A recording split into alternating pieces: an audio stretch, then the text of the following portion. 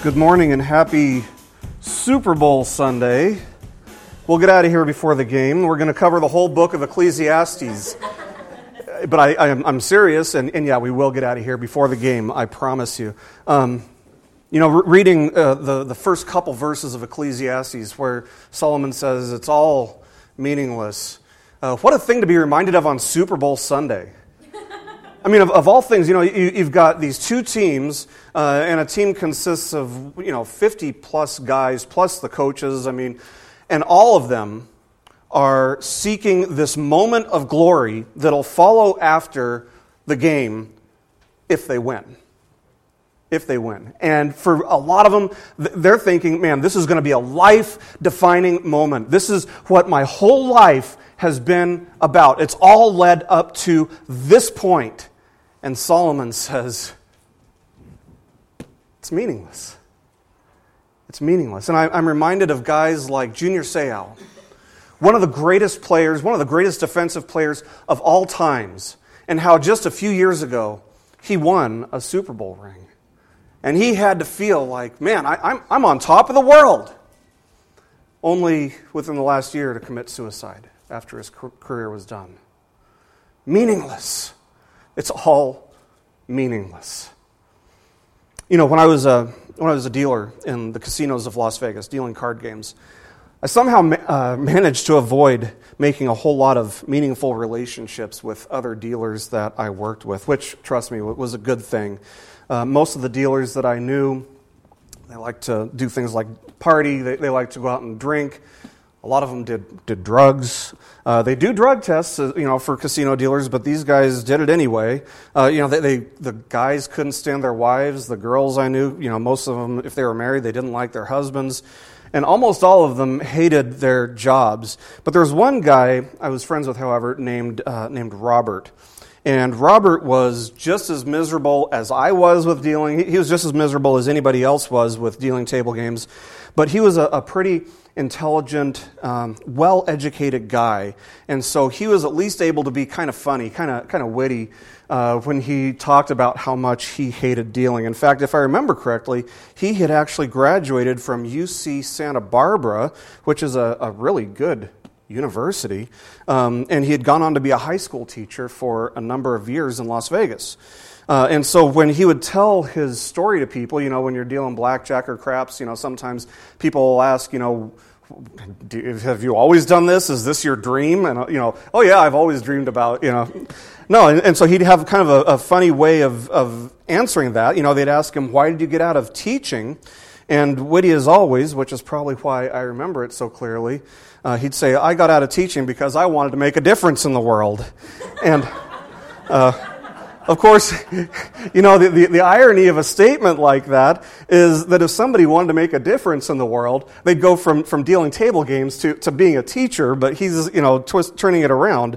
And having known Robert pretty well, what I came to realize is that he really did want to make a difference in the world. But teaching in public schools in Las Vegas was not only extremely tiring, a lot of work, but it didn't pay very well either. And so, Robert wanted to make a difference in the world, and he wanted to make a decent living, and he got to the point where he felt as if he had to choose one or the other, and so he chose to make a difference in his own world, in his own life, by leaving a career in teaching and moving to dealing table games in a casino. Friends, you and I are called to make a difference in the world. And I would like to I'd like to advance the idea that it doesn't matter if you are a convenience store clerk, it doesn't matter if you are a pastor, it doesn't even matter if you are the President of the United States. No matter where you fall in that spectrum, from the bottom to the top, you can make a difference. And here's the kicker. Every single one of us has only one chance, one life to make it happen. And what a wonderful thing to be reminded of, because honestly, it is so easy for us to waste the one chance that we have. So don't let your life go to waste. Don't let the opportunities that you have to make a difference go to waste. But I'm getting ahead of myself here because I'm assuming that we all know what makes a life meaningful. How can we live a meaningful life with the one chance that we have if we don't know what it is that makes life meaningful? And so with that said, allow me to back up and talk about meaningfulness today. If we don't know what makes anything meaningful, we're like blind monkeys throwing darts at a dartboard. Now, what if you had the opportunity to ask the wisest person who has ever lived, what makes life meaningful? I hope you would take advantage of that opportunity. And in fact, that is the question that the book of Ecclesiastes seeks to answer. And it's most likely, this book is most likely the last thing written, at least that we have in our Bibles, by King Solomon, who, as we all know, was the wisest person to ever walk the face of the earth, the only exception being none other than Jesus. Now, the book of Ecclesiastes, has anybody ever read all the way through this? Most people haven't. Most people get to maybe the end of the first chapter and they're like, everything's meaningless, so why am I reading this? You know, it's one of those books that it's actually considered by what seems like the majority of commentators and scholars to be the one book that is far, far, far more difficult to understand than any other book in the Bible. Some believe that it was written by Solomon after a long and steep backslide, that it was written in the middle of his backslidden nature. Some believe that, it contradicts itself in places, and, maybe it does seem to kind of contradict itself in places, but I would add to that if the wisest man ever in the history of the world, aside from Jesus, seems to sometimes contradict himself, don't you think there might be a good reason for that? See, everything that he writes, it all supports the point and the purpose of the book. And I personally don't believe that God would give me a book with 12 chapters in it if it has no clear and definitive point, and if it has no application to my life. It's more than just the ramblings of this old, bitter rationalist. If I want that, I could go out and watch a Michael Moore movie. Wait, did I say rationalist? Michael Moore doesn't fit that bill, does he? The fact is that in a culture that is so materialistically driven, there is a huge need for us to proclaim the underlying message in the book of Ecclesiastes. The importance of making our one chance count for something doesn't get overlooked by most people. Most people know, I've got to make a difference in this world. I've got one chance and I'm going to make it count. But the majority of people, the importance of making that one chance count for something that actually matters, that's what people miss. That's what the majority of people miss. There's a huge difference between knowing I want to make a difference in this world and making a difference that actually matters.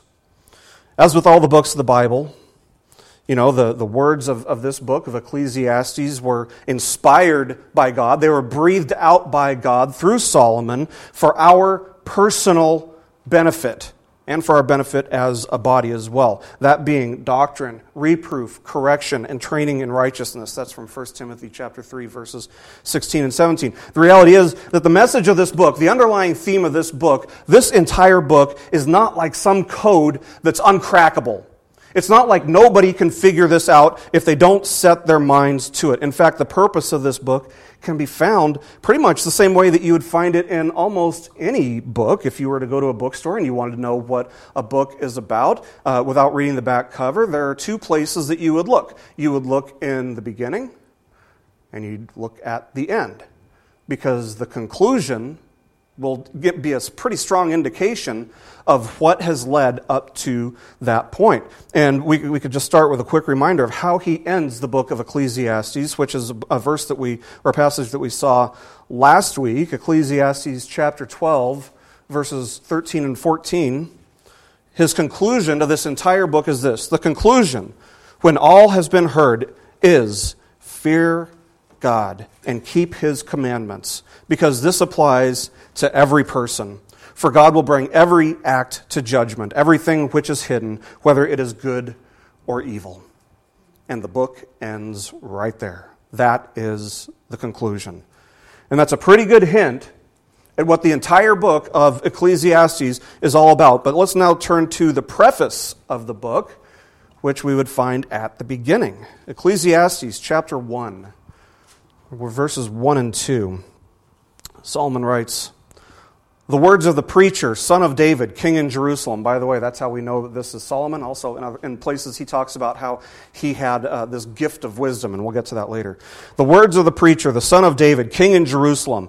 Vanity of vanities, says the preacher. Vanity of vanities. All is vanity." And of course, that word vanity in other translations gets translated as meaningless. That's one way. That's what vanity basically means. It's used, the term vanity or meaningless is used to refer to a mist or a vapor. When you go out at night and you breathe into the cold air and you see this puff of condensation, and it's there for a second and then it's gone, and it's never coming back. It's just gone forever. That's what it refers to. Things that vanish within seconds.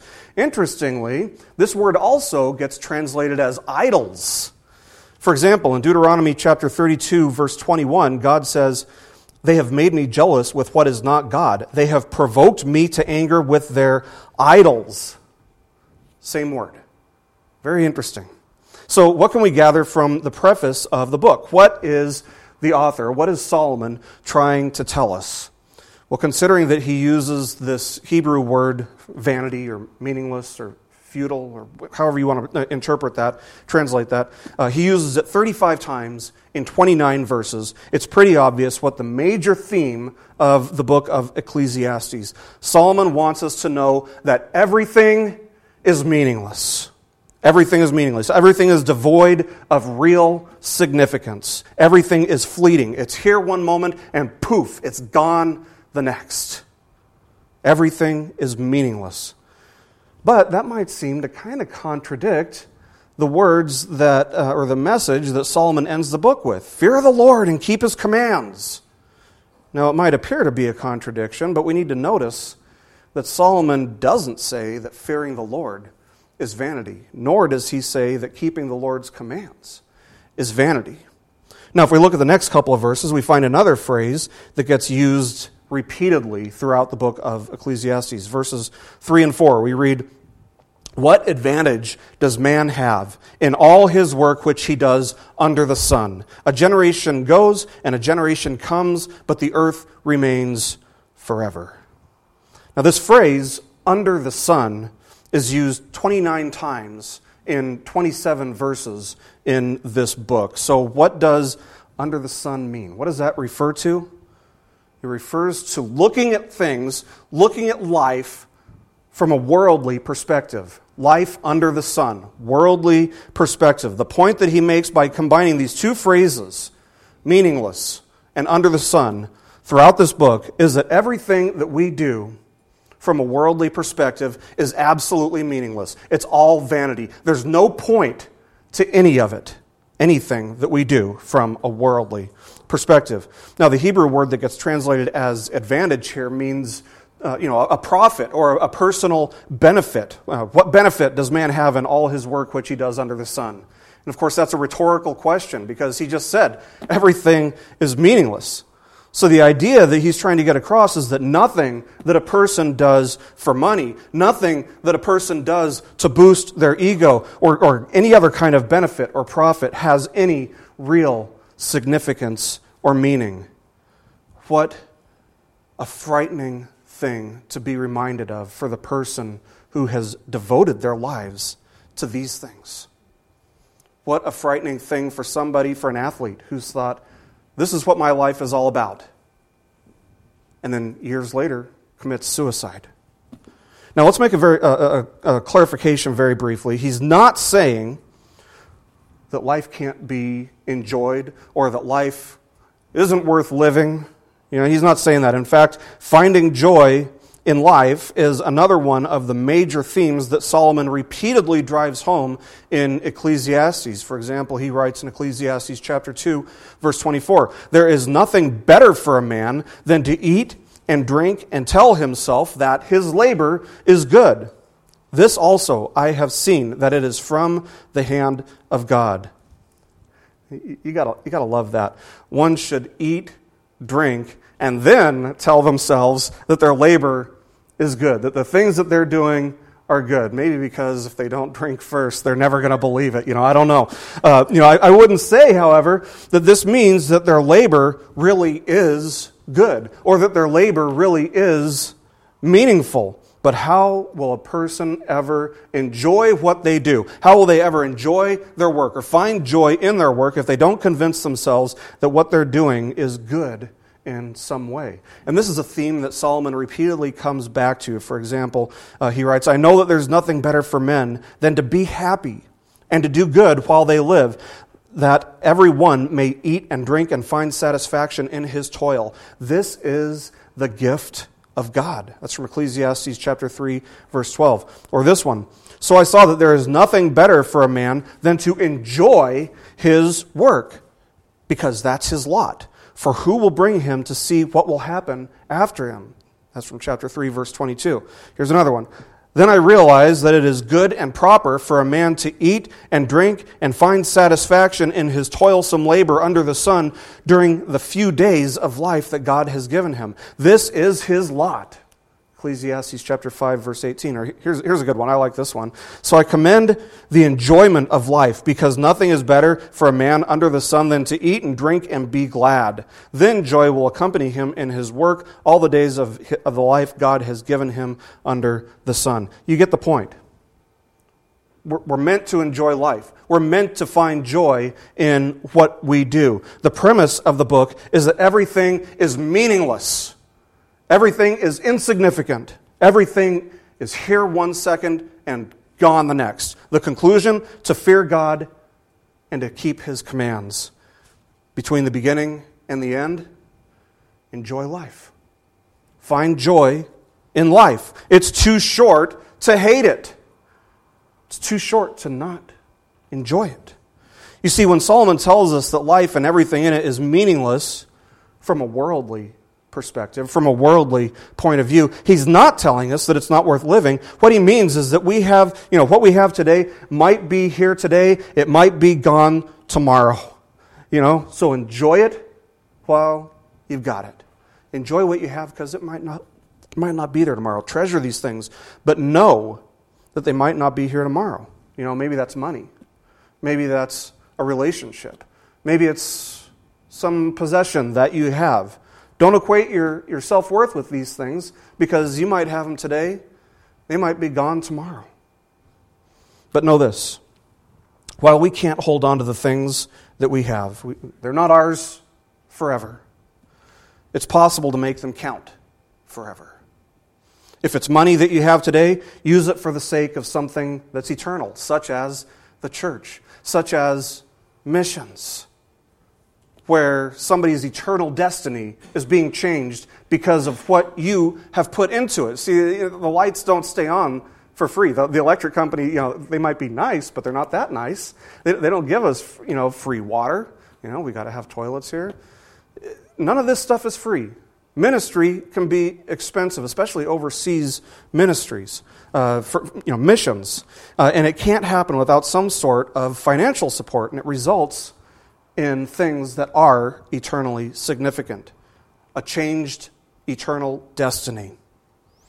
If it's a relationship or a friendship that you have today, use it for the benefit of both yourself and your friend. Is that relationship causing you to grow in Christ-likeness? That's the question you have to ask. Because if it's not, it's meaningless. If it is, it has meaning. These things have eternal significance. Solomon writes, a generation goes and a generation comes, but the earth remains forever. What we have, the things that we have, the relationships that we have, they come and go. The earth remains. It was here before us. It's going to be here long after us. But the things that we have been given stewardship over are only ours for a season. And we don't know when the end of that season is going to be. Let's continue, verses 5 and 6. He writes, also, the sun rises and the sun sets, and hastening to its place, it rises there again, blowing toward the south, then turning toward the north. The wind continues swirling along, and on its circular courses, the wind returns.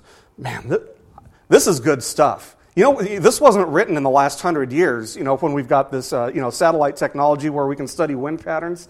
This stuff was written a long, long, long time ago. How did he know that the winds of the earth have circular courses in which they change directions? He didn't have satellite imagery or modern science to help him. He had something better than modern science. He had the inspiration of God.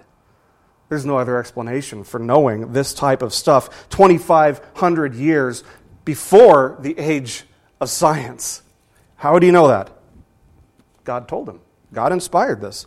Now, of course, this is just to follow on the heels of verse 4, where he told us that the earth remains forever. These are the types of things that have been happening long before we were here, and they'll continue happening long after we're gone.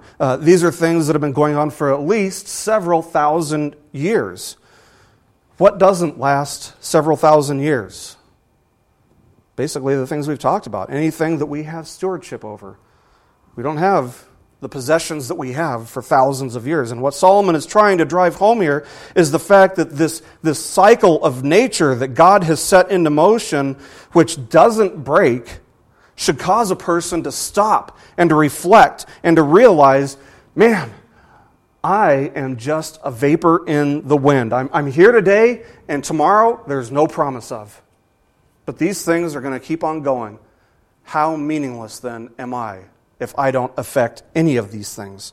The earth, the sun, the wind, they all remain in these monotonous yearly cycles, year in and year out. And by the way, so does water, which is why he continues by writing in verse 7, all the rivers flow into the sea, yet the sea is not full. To the place where the rivers flow, there they flow again. And of course, modern science has helped us understand how this all works. The sun evaporates the water from the ocean, and it goes into the clouds go out over the land, and it rains. And so you've got this cycle over and over and over again where the sea never gets full, and it's always been like that.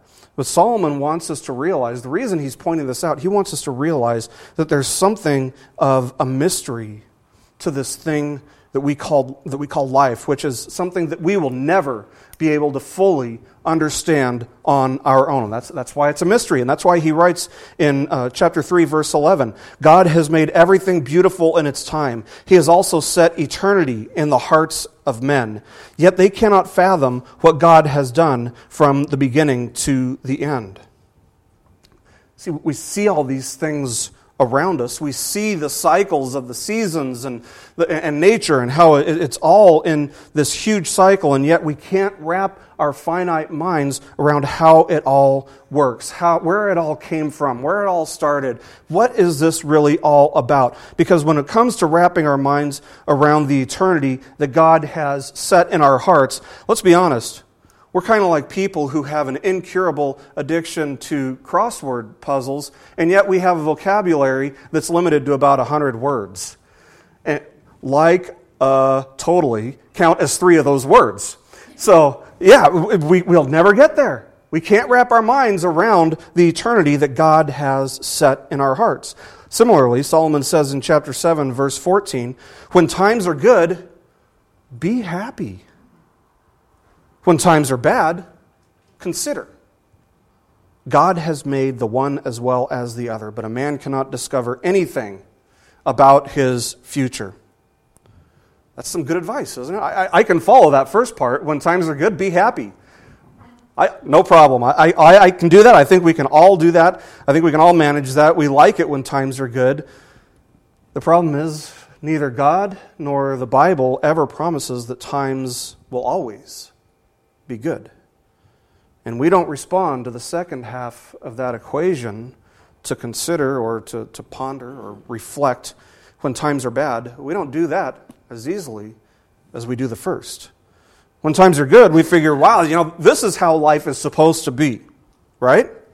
But then when times are bad, the tempter comes, and we're tempted to be filled with doubts. We're tempted to be skeptical about God and His promises. But Solomon reminds us that times that are good and times that are bad are both what they are, good or bad, by God's hand.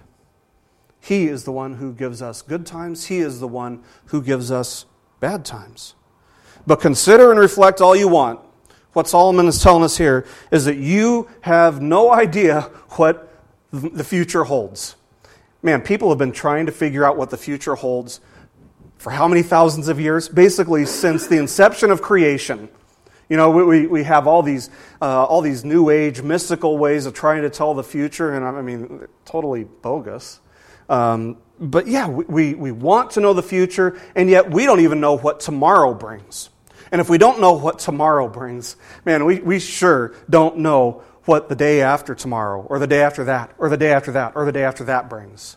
We have no idea. We can't discover anything about the future. Life is filled with mystery. We can't figure it out. On our own, we will never hold the key that unlocks the mysteries of our existence and of our lives, because God is the sole owner and possessor of that key. He holds it in His hand, and nobody takes it from Him. It is His. Only God understands and knows what tomorrow holds. There's nothing that remains a mystery to God. That's why life is meaningless from a worldly perspective. We can't figure it out. We can't make any sense of it here or there. Consider some of the paradoxes that Solomon presents us with. This is actually kind of funny. Ecclesiastes chapter 6, verse 1. He writes, I've seen another evil under the sun. It weighs heavily on men. God gives man wealth and possessions and honors so that he lacks nothing his heart desires. But God does not enable him to enjoy them. A stranger enjoys them instead. That sounds like President Obama's domestic economic policy, doesn't it? A stranger enjoys them instead. God gives a person all kinds of blessings. Everything their heart desires. All the person could ever wish for. But then, once they have it, all they want is more and more and more and more. Does that not describe us and our culture perfectly? We are the wealthiest nation in the history of the world. And God doesn't allow us to enjoy it. That's because our wealth, our prosperity, our blessings, they become our idols.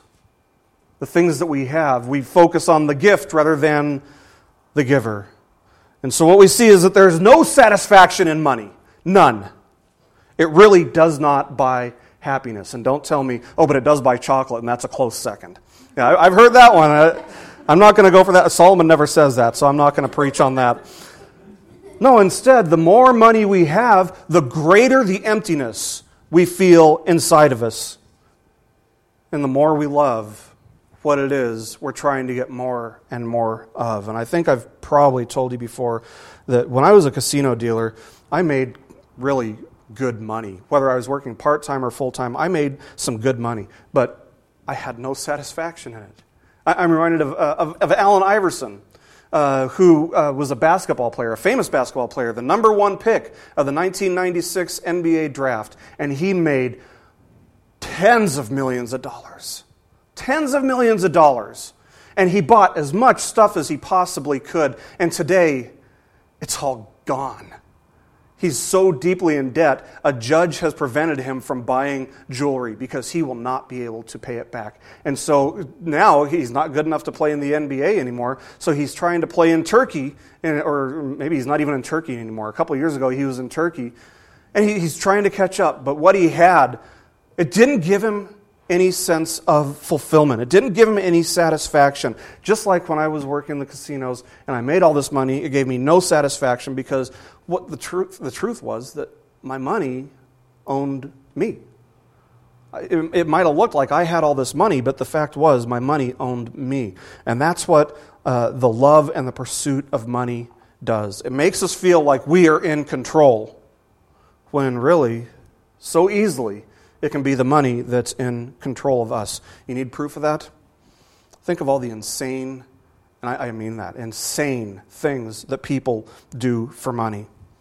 Sell drugs, sell their bodies, steal. And these things just represent the more degenerate things that people will do for money, but we all know that the list doesn't end there. We all know that people will do selfish, stupid, crazy things for money.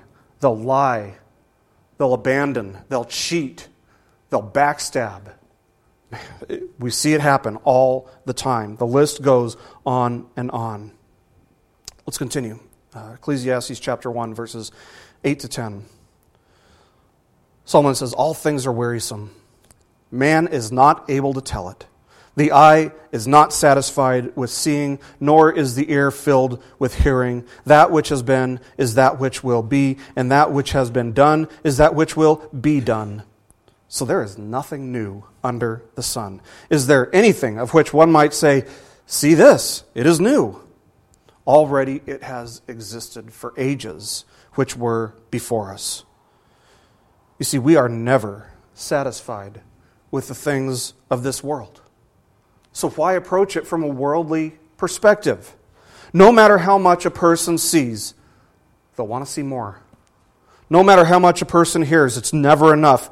We want to see or hear something new and exciting. That's human nature. We want to see things that are and hear things that are new and exciting because the old things don't hold the same appeal to us anymore. The things that we experienced before, the highs of our life, we can't go back and get to that point. That's why you talk to people at your 25 or 50 year class reunion, and they'll talk about all the glory that they had in high school because they're looking for just a glimpse of that stuff again. It wasn't enough. It wasn't satisfying. It didn't give them a satisfaction that lasted them the rest of their lives. Psychology calls this the fundamental wish for new experience.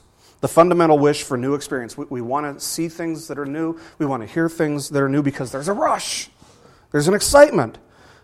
But Solomon reminds us that it will never be enough to satisfy us permanently, and that there's nothing new under the sun. And so if we seek satisfaction in the things of this world, the result will inevitably be that we will become jaded and cynical people.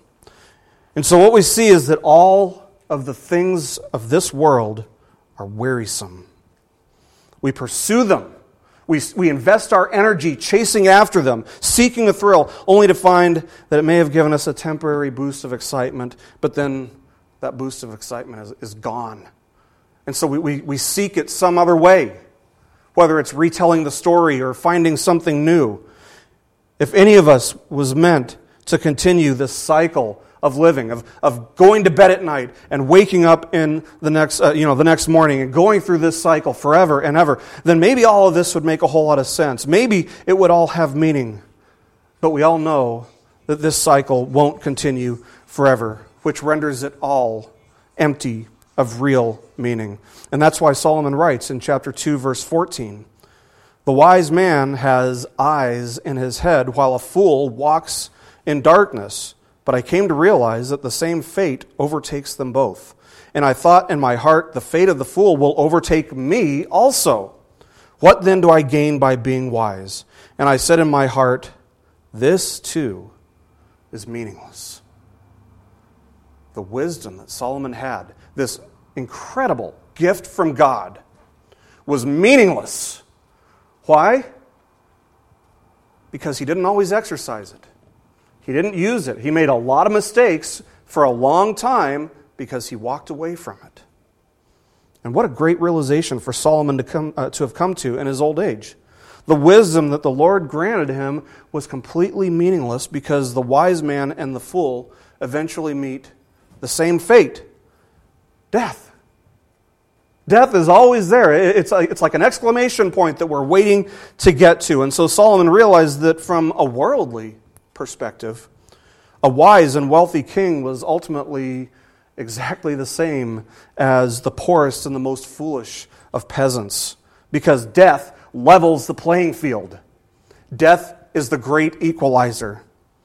On the one hand, we have a promising young woman who graduates from the best medical school in the nation, and upon graduation, she lands a job as a resident surgeon at one of the most advanced hospitals in the nation. But as she's driving to move to her new residence, a large semi-truck comes up next to her, blows a tire, veers sharply into her lane, and in less than 3 seconds, she is history. She's gone forever. Her plans to become a top surgeon are gone. The excitement that her parents had for her is lost forever. All the potential, all the time that she had invested in gaining knowledge over the years, in 3 seconds, it's gone. And at the same time, there's the grandfather who sits in the same chair in his nursing home that he sat in for the last 9 years. And sometimes his children and his grandchildren who had expected him to pass away a long time ago, sometimes they'll come and visit him, but most of the time he can't even remember who they are. He can't even remember their names. And it's as if death has somehow overlooked him or is running late for an appointment. And from an earthly perspective, we say, how tragic that one dies, and at the same time, how tragic that one lives. Death levels the playing field.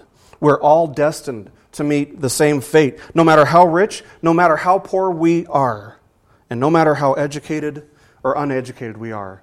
Death levels the playing field, and so it's all meaningless, because death is coming head on at every single one of us, and not one of us knows when that's going to be.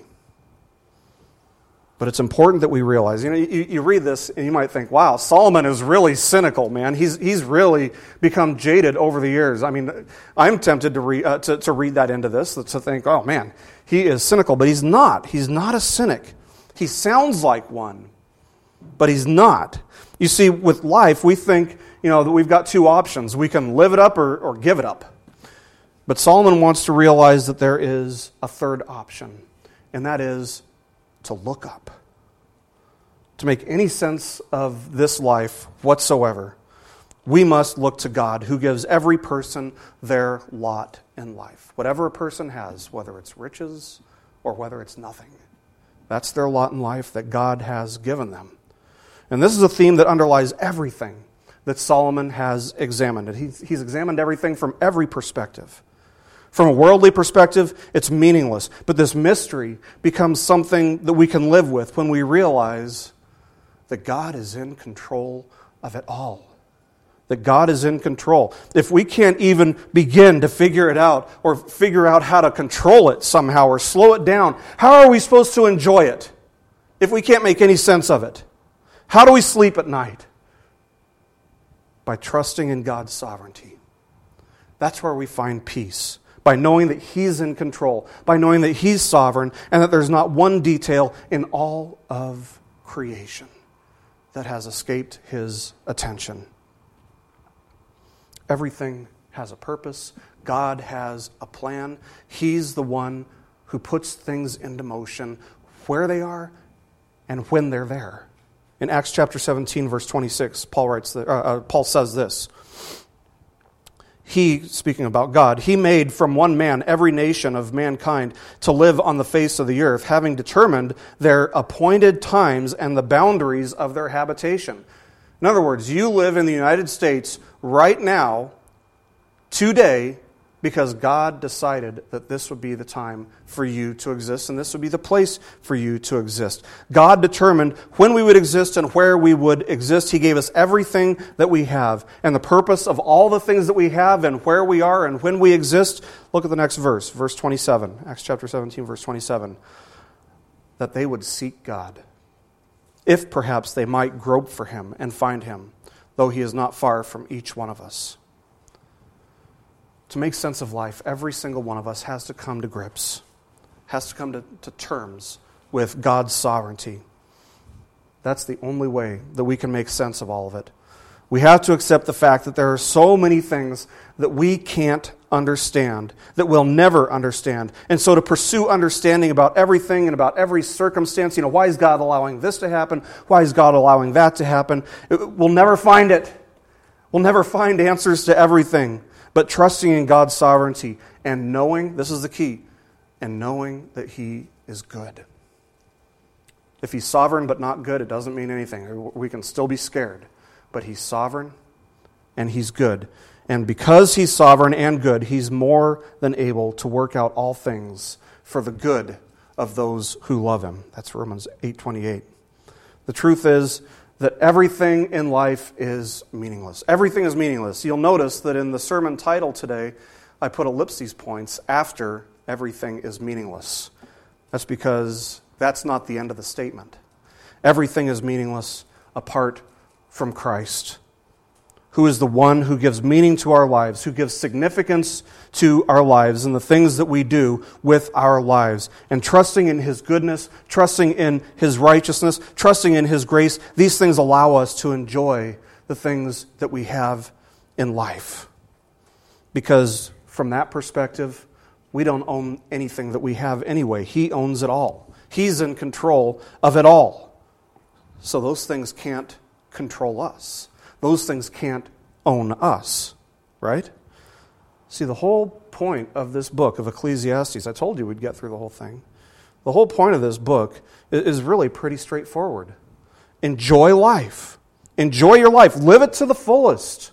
But let your actions be governed and directed by the fear of the Lord and your observance of his commands. Because if you don't, it's meaningless.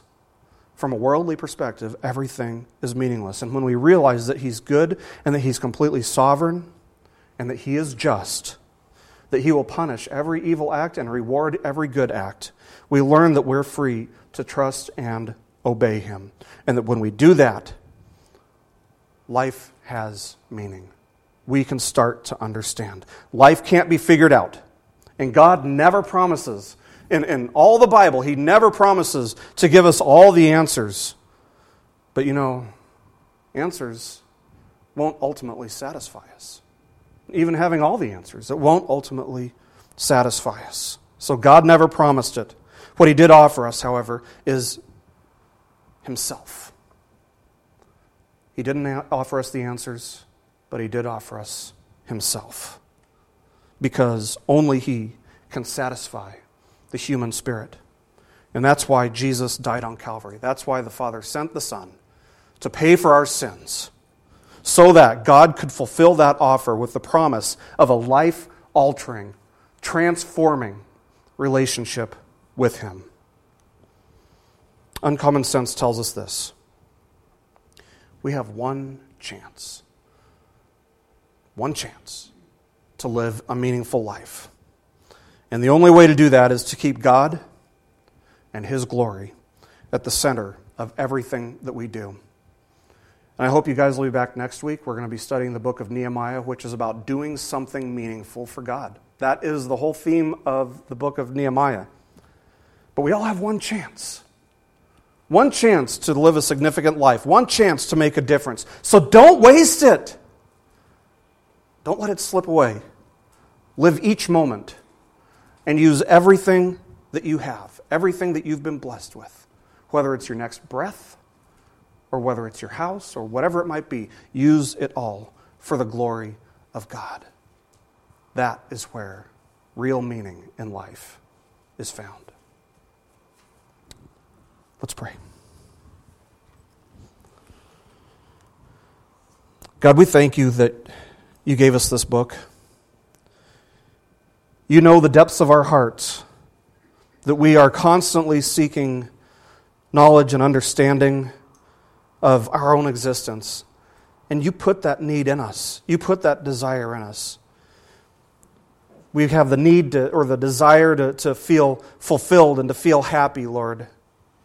And we thank you that only you can truly bring us lasting satisfaction. And only you can add meaning and significance to our lives. Lord, I pray that we would turn away from the things of this life which have no meaning, which are here today and gone tomorrow, and we're not using those things for you. We're not keeping you at the middle. Teach us to either put you at the middle or to throw those things away, God, whatever they might be. That we would be faithful stewards with the things that you have blessed us with. Our possessions, our relationships. God, you belong at the center of all of them. They are all yours, and they are all for your glory. So teach us to be faithful stewards.